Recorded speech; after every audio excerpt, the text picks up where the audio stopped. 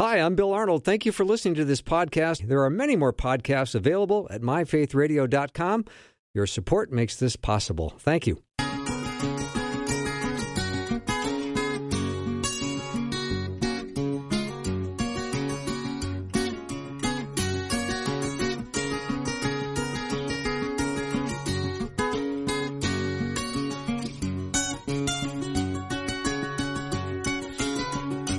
And a warm welcome to Afternoons with me. I'm Bill Arnold, and today I've got Dr. Clinton Arnold joining me, which I'm always looking forward to. He is been on the show several times, and I always can't wait to have him back on because his commentaries that he's written, I've went out and bought. Usually as a radio host, you get stuff sent to you for free, but I couldn't wait. And I didn't ask. I just went and bought them because they're amazing, and I love them. And he's written commentaries on Acts, Ephesians, and Colossians. And he is also a professor, the dean of Talbot School of Theology, and always glad to have him on. Clint, welcome. Hey, it's so good to be with you again today, Bill. Thanks. Is there any family event I can get myself invited to this 4th of July? Because I'll show up like Cousin Eddie. Good. You'll never be able to get rid of me. In the park. So, how are you feeling today?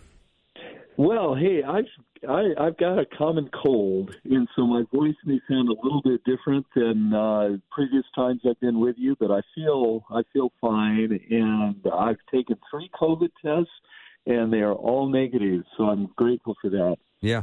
Well, just so you know, my previous guest, David Miles, who, upon leaving, bowed his head and prayed for you before he left. Oh, that's very thoughtful and kind. Yeah. I appreciate that. Yeah, I did too. We both did. Rosie and I both did. All right, let's, today's topic, the excavation of Colossi. I don't even know where to begin with this. I can't express how excited I am about that. Colossians has been something I've worked on for 30-plus years, dating back to my doctoral studies. Wow. And I was hoping that, hope against hope, that they would begin excavating it before I died. And sure enough, they will be getting started. They've done 2 site surveys. The second is underway right now, and then probably 1 year from now is when they will actually begin digging at the site. So, Clint, when was the site of Colossae identified? The site was identified as the biblical site of Colossi in the 1800s. So we've known about it for a long time, but it has never been excavated. And part of that is it's in modern-day Turkey, and one needs to gain permission from the Turkish government. So a number of groups have applied but have regularly been denied opportunity to go in and excavate. And recently, I should say in the last 20 years, the Turks at the University of Denizli, which is close by, have really developed in the area of archaeology. And they've been doing amazing work at Laodicea, which is only 8 miles away from Colossi. Mm-hmm. And there's just been extensive excavation and restoration work at the site of Laodicea. And now they're going to focus on Colossi. I'm fascinated with how one would go about identifying a site like this. Are there technology advantages that I've never even thought of that they would use to say, yep, I'm pretty sure it's right here? No, that's a really good question because, it's a big agricultural area. How do you find out, there's a site? Well, in this particular place, there's obvious building materials that are strewn around the ground there. There's a big mound at Colossi, which is common for an acropolis to have a big mound where some of your principal buildings would be located.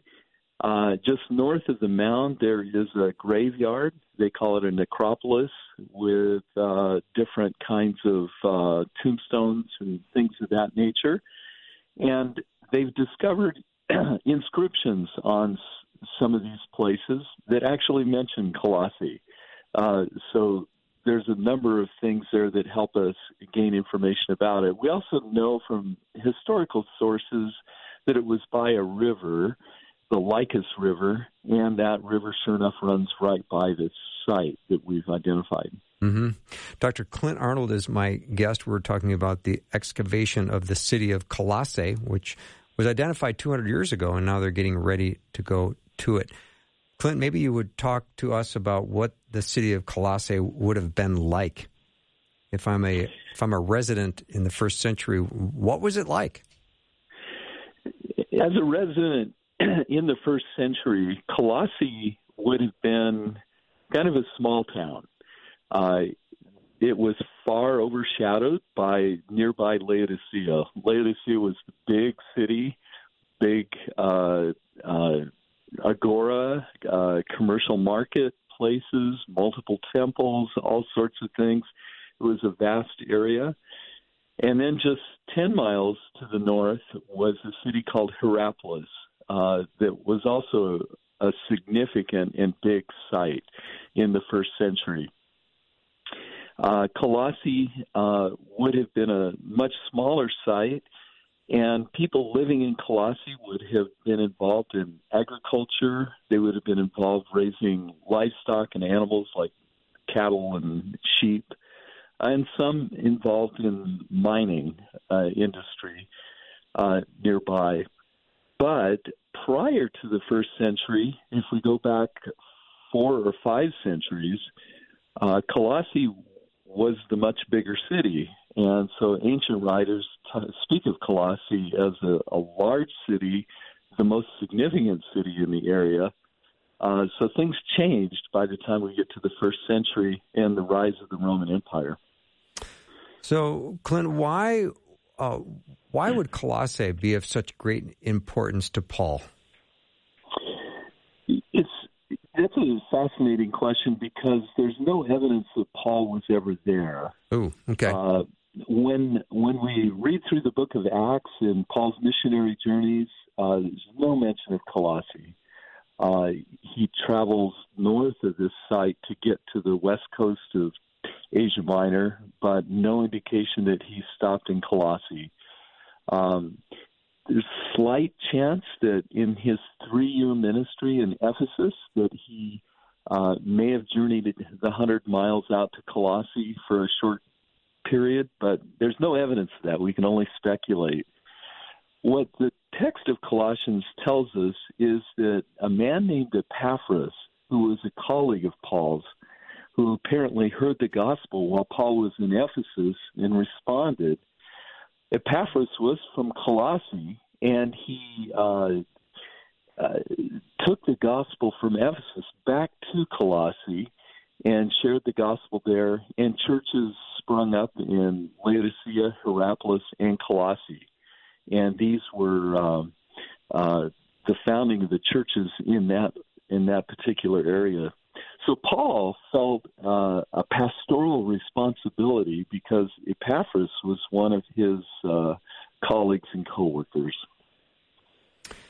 Clint, I'm just trying to get a layout in my mind here. I'm not looking at a map, and that would be helpful if I did. But how do I place Colossae and Laodicea and Hierapolis together? How do they look on a map? Yeah, so if we go to a map of modern-day Turkey, or some people might think of it in relationship to Asia Minor in their Bible atlas or map in the back of their Bible, Ephesus was the big city.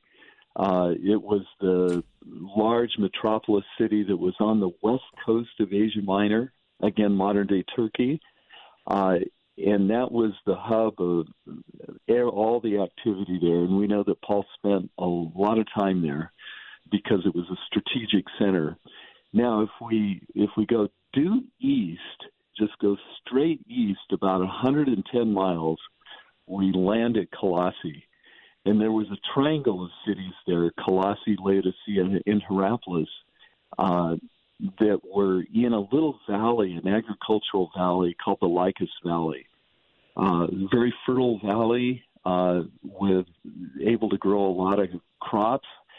And I feel right at home there because I grew up in the San Joaquin Valley of California, and it seemed like when the first time I went there to visit, I thought, this is just like home for me. They're growing cotton here, and the only difference is instead of a John Deere cap, they're wearing turbans as they drive their tractors. Mm-hmm. And was there a earthquake in the first century that kind of destroyed Colossae? Yeah, that's a fascinating thing. There's a number of historical sources that tell us there was a massive earthquake that destroyed Laodicea and destroyed Hierapolis. This earthquake required intervention from the Roman government for Laodicea to be rebuilt, and it's mentioned that way in the historical sources. Colossi was so small and insignificant that it's just not even mentioned. We just know about the earthquake from these other cities. Now, there are geologists today that have looked at the tectonic plates and the fault lines in that area, and they've determined that there would have been that there is a fault line that goes through that area that would have been capable of an earthquake in the range of 6.5 to 7.1 on the Richter scale. So if we think back of what construction was like 2,000 years ago, there was no reinforcing with metal rebar. There were just columns and blocks of marble stacked up on each other. And so an earthquake in the 6-point range would have just been absolutely devastating. Yeah.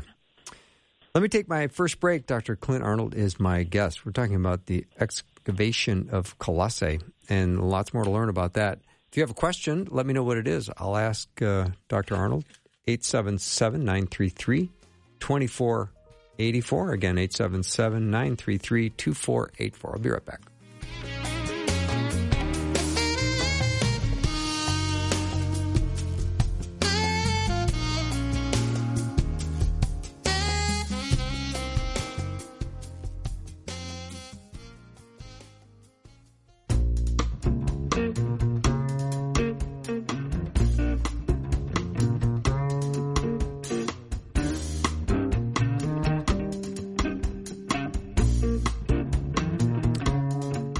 Dr. Clint Arnold is my guest, talking about excavation of Colossae today. If you have questions, let me know, 877-933-2484. Love to hear from you.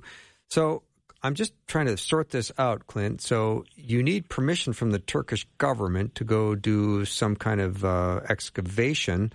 I would imagine they're going to be sending some Turkish archaeologist for supervising.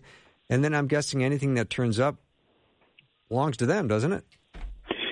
That's exactly right. Yeah. In the 1800s, the Austrian Archaeological Institute in Vienna began excavating Ephesus.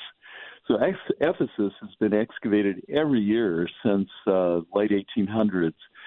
But in those days, significant discoveries were taken away from the site, and there's a wonderful Ephesus museum in Vienna, Austria. If you're ever there, you got to see the Ephesus Museum. It's amazing. And the British Museum got a lot of artifacts. Well, that's a no-no today. You keep the artifacts in the country. And this is where the Turkish archaeologists have been doing such an excellent job of creating museums on site. So there's an Ephesus museum near Ephesus that's absolutely splendid. There's a museum at Hierapolis. They will be building one at Laodicea, and I would presume that they would build one at Colossi. Now, the excavators at Colossi will be primarily Turkish archaeologists, And so they've done an incredible job of raising up a new generation of Turkish archaeologists that do superb work. Clint, if you were having an archaeological dig wish list for the city of Colossae, what might be on it? Well, that's a fascinating thing because Paul's letter to the Colossians has a unique problem looming in the background that's often referred to as the Colossian heresy. And there's some crazy things that are happening, and there's unique vocabulary words that are used in the Greek text to describe the unique features of this teaching. And so there's the potential for unlocking a lot of insight into what was the nature of the problem that was going on in the Colossian church that's characteristic of this situation there. When Paul writes his letter to the people there, what does he want them to know? The big emphasis in the letter to the Colossians is that Jesus is Lord. Jesus is Lord, and the implications of that for all of life. Jesus is Lord not only over the political powers of the day, the might of the Roman Empire, but Jesus is also Lord of the supernatural realm. So he's Lord over the principalities, the powers and authorities, the thrones and dominions, and there's a huge vocabulary that Paul uses to describe these supernatural powers. And so people in the local religions certainly had a fear of their gods and their goddesses and all of the spirits related to these gods and goddesses. And so Colossians begins with this amazing poetic praise of Jesus, who is in the image of the invisible God, firstborn of all creation, who created everything in heaven and on earth and sustains the universe and will be bringing the universe into full completion as part of his work. So the exaltation of Christ, the supremacy of Christ, is the big, big message of Colossians. Yeah, and this gets me very excited. I mean, what would be your personal favorite aspect of Colossians as a guy who has studied it for a long, long time and written commentaries on it?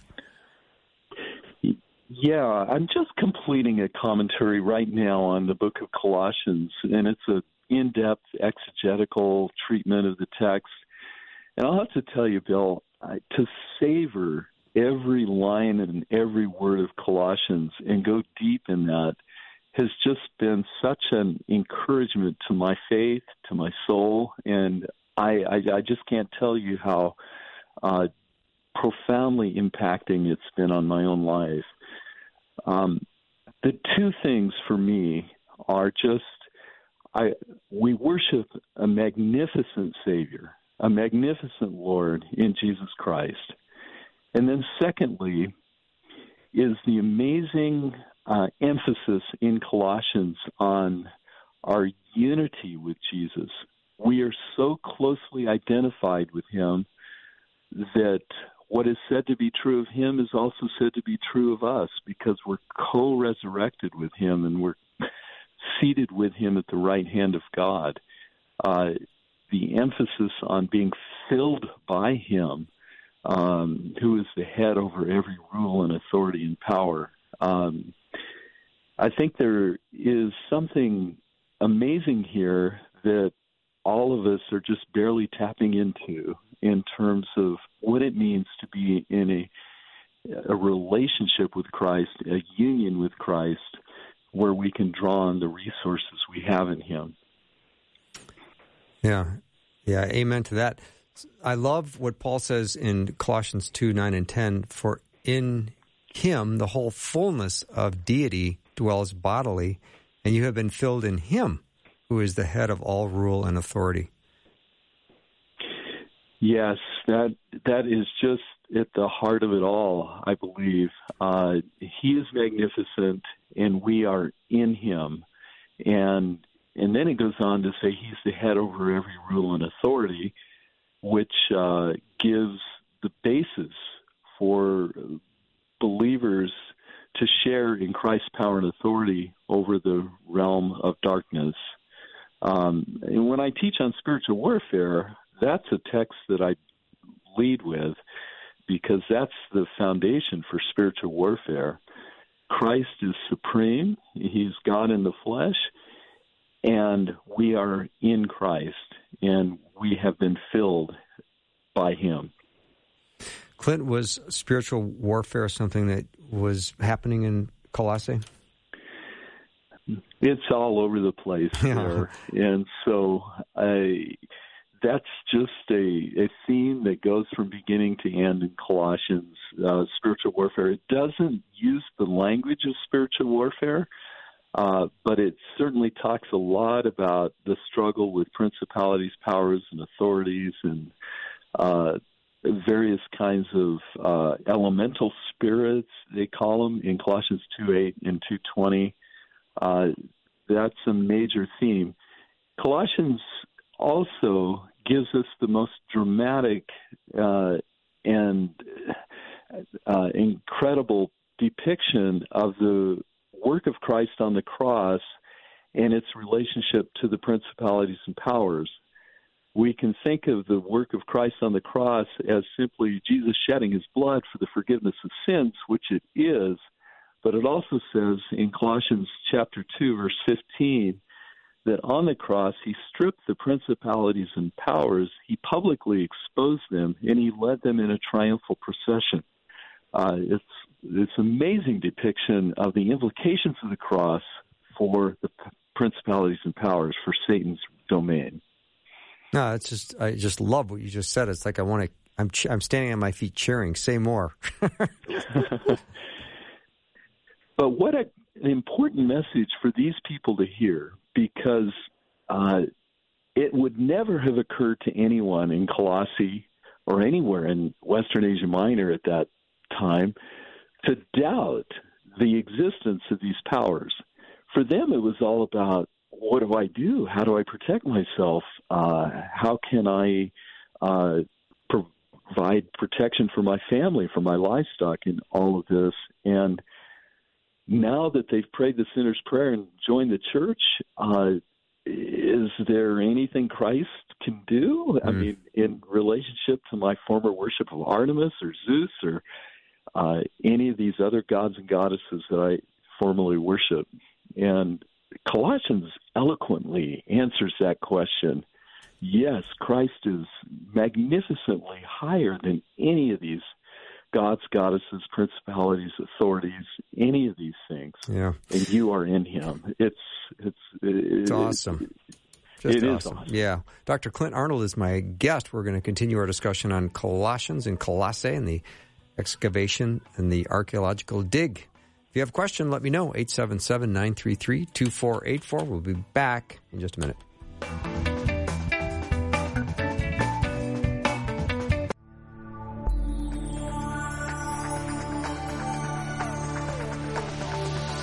It's the afternoon show with Bill Arnold. Prime time, drive time. Let's get it started. Jump in your car. What's for dinner?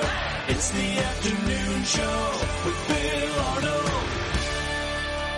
Dr. Clint Arnold is my guest today. Kind of a suspicious last name, but he's the Dean of the Talbot School of Theology and Professor of New Testament Language and Literature.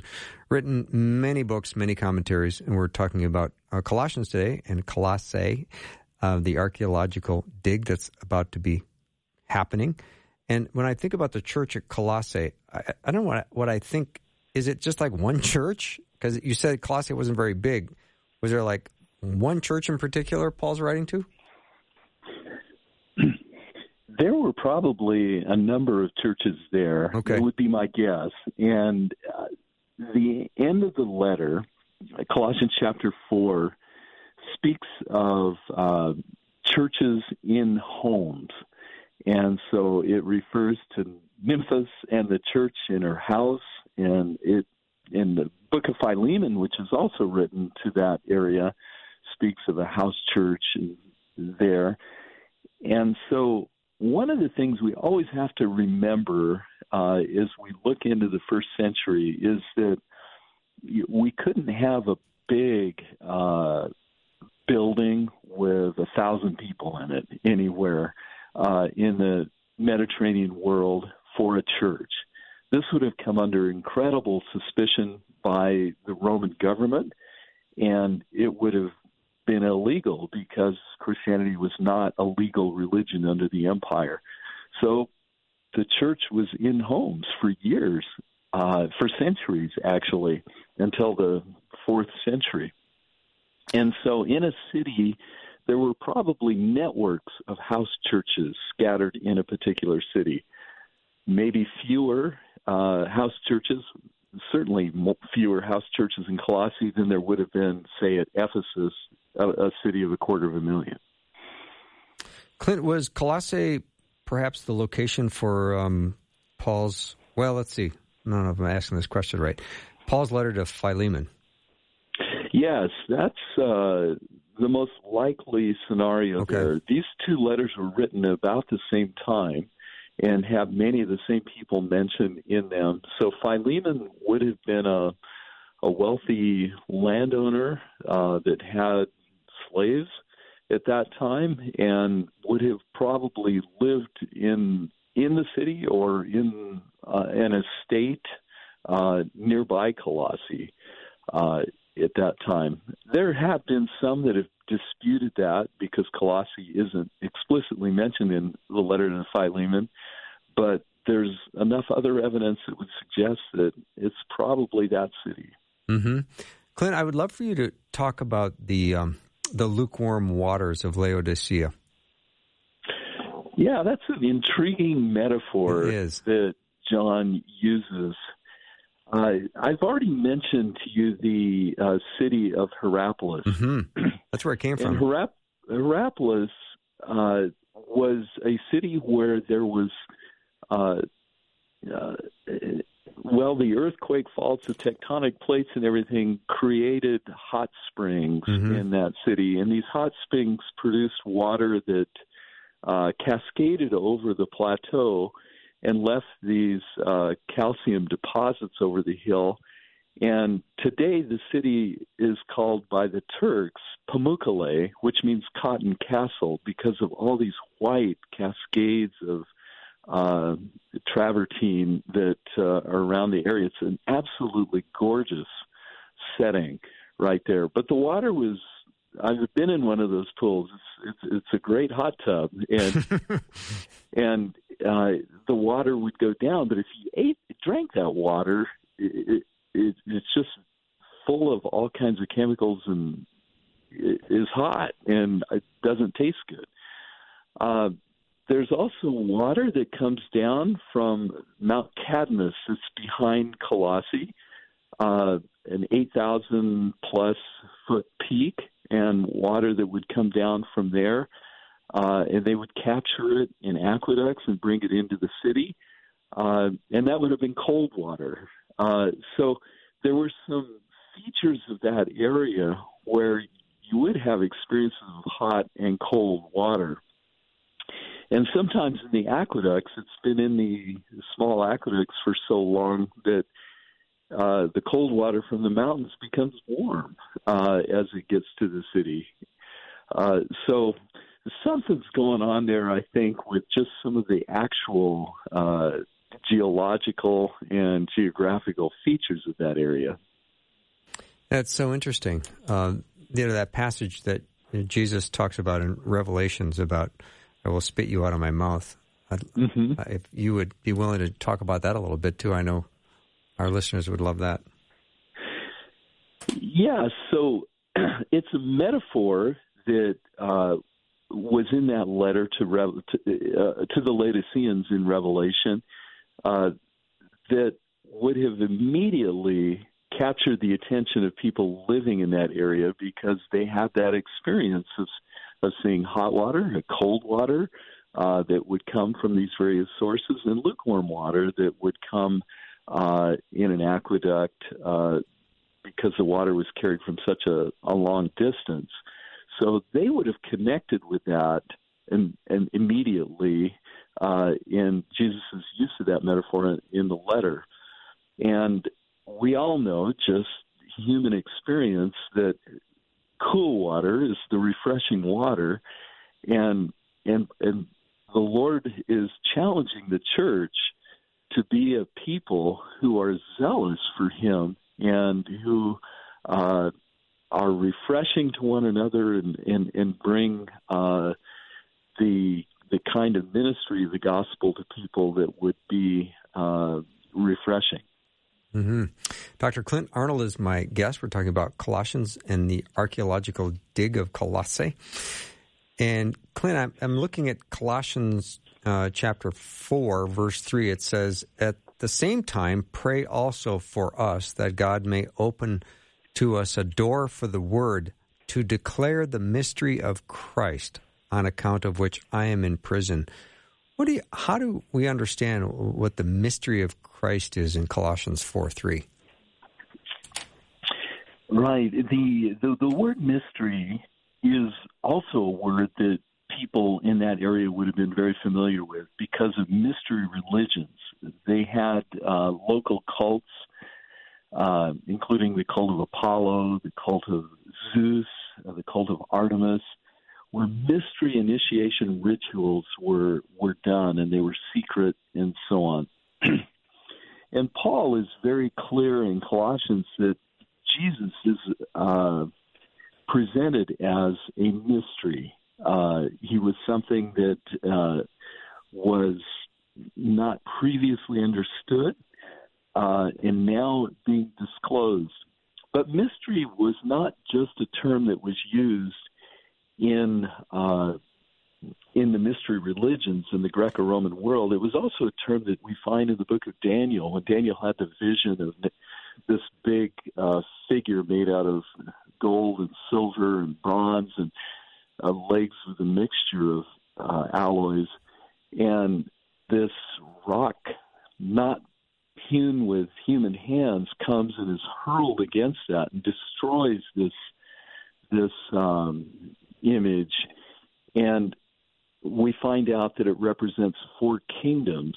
And Daniel explains this mystery to Nebuchadnezzar. And the word mystery appears frequently in Daniel for something that was previously undisclosed that God now reveals, as he did to Daniel in his dream. So people living in Colossi would understand the word mystery, but I think the content of that mystery is explained better through the book of Daniel as God revealing his plan for the ages through Jesus Christ. And Jesus Christ is something not previously known but revealed. He has died on a cross for our sins, and that was difficult for Jews at the time even to discern and understand that the Messiah must suffer and die for the sins of the world. Mm-hmm. Clint, I love studying Colossians, and I love that you have all the answers for the most part, so this is good. But when I think Jesus commands us to love one another, and then I read what Paul says to Colossians in chapter 3 about bearing with one another, what does it mean to bear with one another? Was it an issue that was going on in Colossae that Paul needed to send that message, or was that pretty much what was going on everywhere? Because of the so-called Colossian heresy, there was a lot of tension and interpersonal conflict in the church. And so at various times in the letter, he's warning them, watch out that no one passes judgment on you, like in Colossians 2:16. And he says elsewhere, watch out that no one takes you captive by philosophy and empty deceit. And so there were things happening within the church that was creating an environment of conflict and tension. And he's calling on them to exercise discernment and to recognize truthful teaching from false teaching and to make that discernment. But he's also calling on them in the midst of this cauldron, those who are being faithful to the Lord, to be patient with each other in the midst of this and not carp on each other and have tension with each other. In the middle of a conflict, it's hard not to step on each other's toes, so to speak, in this. So we definitely have a situation where there's potential for great conflict. Yeah. And they didn't even have the internet. No, they didn't. And we have potential for a lot more. Well, I'm just reading down even in Colossians chapter 4, it says, "Be wise in the way you act towards outsiders. Make the most of every opportunity. Let your conversation be always full of grace, seasoned with salt, so that you may know how to answer everyone." Right. Christianity was such a new thing in this area, and people were looking at it and wondering what it was all about, and having qualms about it as well. And we also know that the church at Colossi probably got its start in the Jewish community, because there would have been a large contingent of Jews there, and it was always Paul's missionary and evangelistic strategy to the Jew first and then to the Greek, and that became his way of reaching the Gentiles by reaching the Gentiles who were part of the synagogue.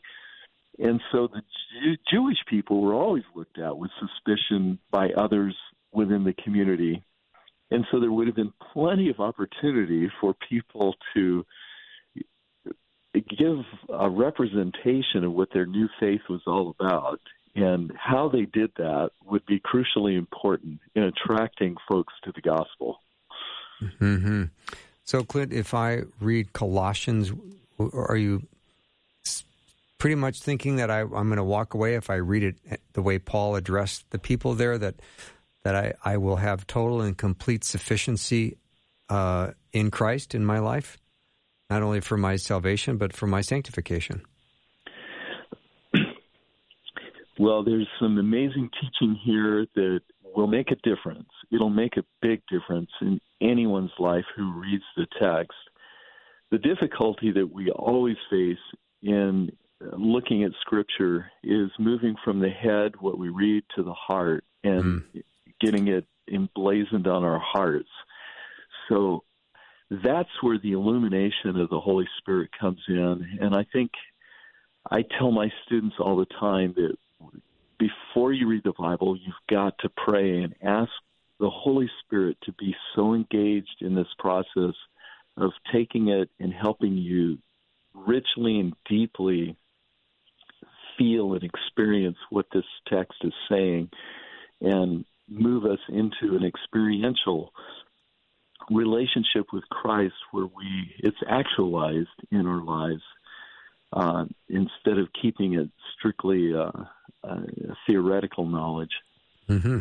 Dr. Clint Arnold is my guest. I'm so glad he's with me today. You can send me a question you have on anything that we're talking about. If you need clarification on something or you have a question, you can text to 877-933-2484. Otherwise, we'll be right back.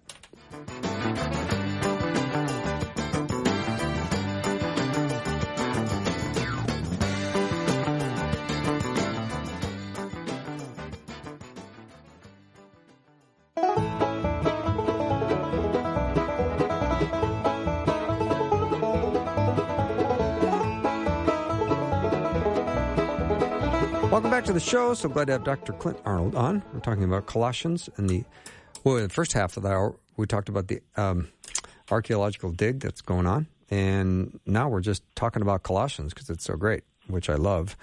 And I was thinking about Colossians chapter 1, Clint, and it says, "And he is before all things, and in him all things hold together."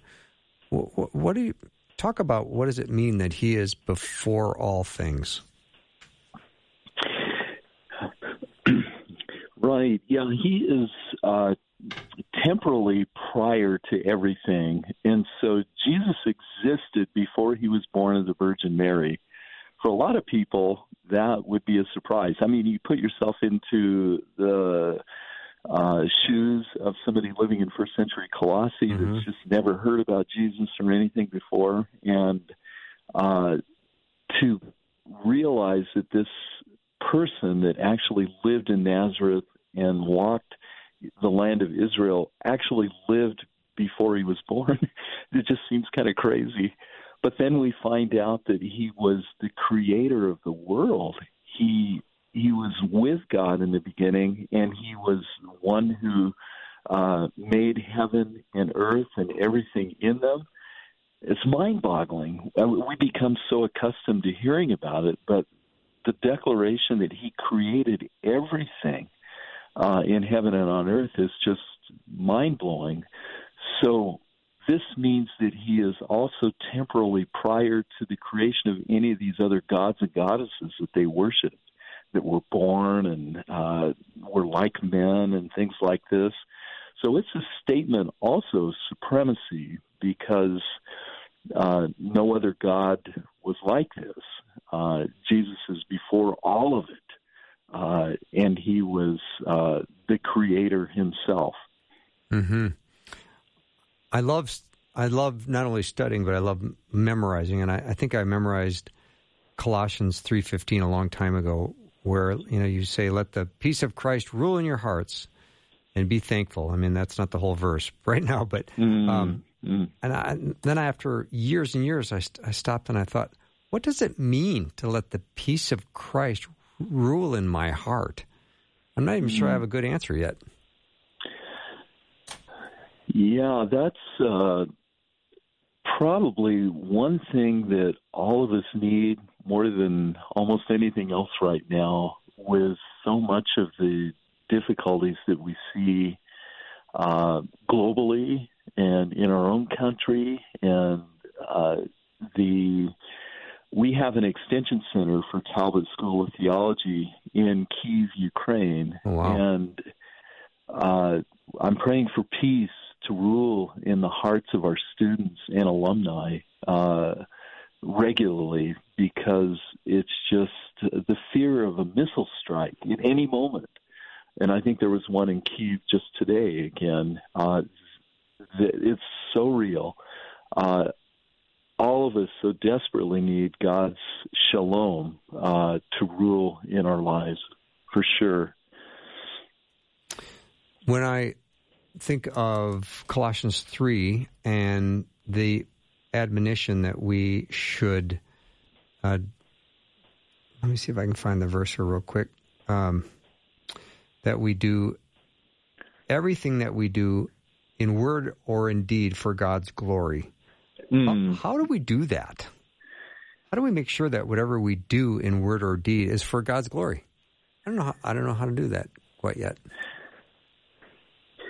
I think it's just part of this whole process that we call sanctification, that every day of our lives we strive to make more and more progress to align our will with God's will, and to align our behavior with God's standards for us, and that brings glory to Him. Whereas engaging in sinful behavior, pursuing various forms of idolatry, whatever it might be. In Colossians, we learned that sexual immorality, impurity, passion, evil desire, and covetousness amount to idolatry, and God despises idolatry. So a way for us to bring glory to God is to live out the creational design and reflect His holiness and reflect His purity in every respect in our lives. And we do that with our very existence, but we also do it with our lips. Mm-hmm. And so expressing worship to Him, extolling the magnitude of His power and His wonder and His mercy and His grace and His love is so significant. but loving and embracing his Son is the most important thing. So holding on tight to Christ. In Colossians 2:19, it speaks of holding on and grasping and seizing and holding on tight to the Lord Jesus Christ. And I love that imagery because that is where God will be well pleased if we love his Son. Mm-hmm. Dr. Clint Arnold is my guest. We're talking about Colossians. And when I think of Colossians 3, verse 2, and I love this one where it says, set your mind on things above, not on earthly things. How do we do that, Clint? I mean, we've got a lot going on today on this earth, and a lot of things we have to take care of. And Paul's letter to Colossians says, set your mind on things above, not on earthly things. Yeah, when I was writing that section of the commentary that I'm completing right now, I spent a lot of time puzzling over that. Oh, good. Because I was thinking about the very same thing. How do I do that? What I came away with is we've got to be very mindful about what we think about and intentional about what we think about. Setting our minds, putting our thoughts on certain things is so crucial for us. And what do we expose our minds to? And what do we give our minds to for hours every day? Yeah. It will have an impact on our lives. And so intentionally putting our minds, choosing to think, focusing on things that are of the Lord will have a positive impact on our lives. Mm-hmm. And I think that's where it really hit me, choosing not to think about things that I shouldn't and choosing to put a focus of my mind on other things. And I'm confronted with that choice every hour of every day. Mm-hmm. When is this commentary going to come out? When can I get my hands on a copy? Well, it's due to the publisher in 2013, Bill. Okay. All right. So in other words, it's going well. I hate to mention that to my students because that sends a really wrong message. Yeah, it really does. When to get their papers in. Yes. But I kind of took this dean role during that time, and that kind of set me off on some other things. And so I'm actually stepping out of the dean's role at Talbot School of Theology and returning to the classroom. Oh, wow. So I'm hoping, and I'll be on a sabbatical this fall, so I'm hoping to wrap it up and have it done by Christmas. Well, who might be taking over your role? There is a faculty member by the name of Dr. Timothy Pickavance that will be stepping into that role, and he's an outstanding administrator and a good scholar and loves the Lord and committed to the local church, and I couldn't be happier with this new person stepping into that role. Yeah. This is so much fun, Clint, having you on. Thank you so much for saying yes to my invitation. It really means a lot to me that you come on and are willing to do this. Well, you've chosen some topics that I just absolutely love to talk about. So thank you for the invitation, Bill, and God's rich blessings on you and all your listeners. Thank you, and nice to see that your voice held up beautifully this hour. Well, thank you. All right. Thanks for praying. Have a good night, Clint. Okay. Bye you. now. Thank you. Dr. Clint Arnold has been my guest, Dean of the School of Theology at Biola. We're going to look forward to his commentary coming out on Colossians. I can't wait to get a copy myself when it's available. But for now, that's all the show we have for today, and I'm looking forward to seeing you tomorrow. Have a great night, everyone, and I will see you soon.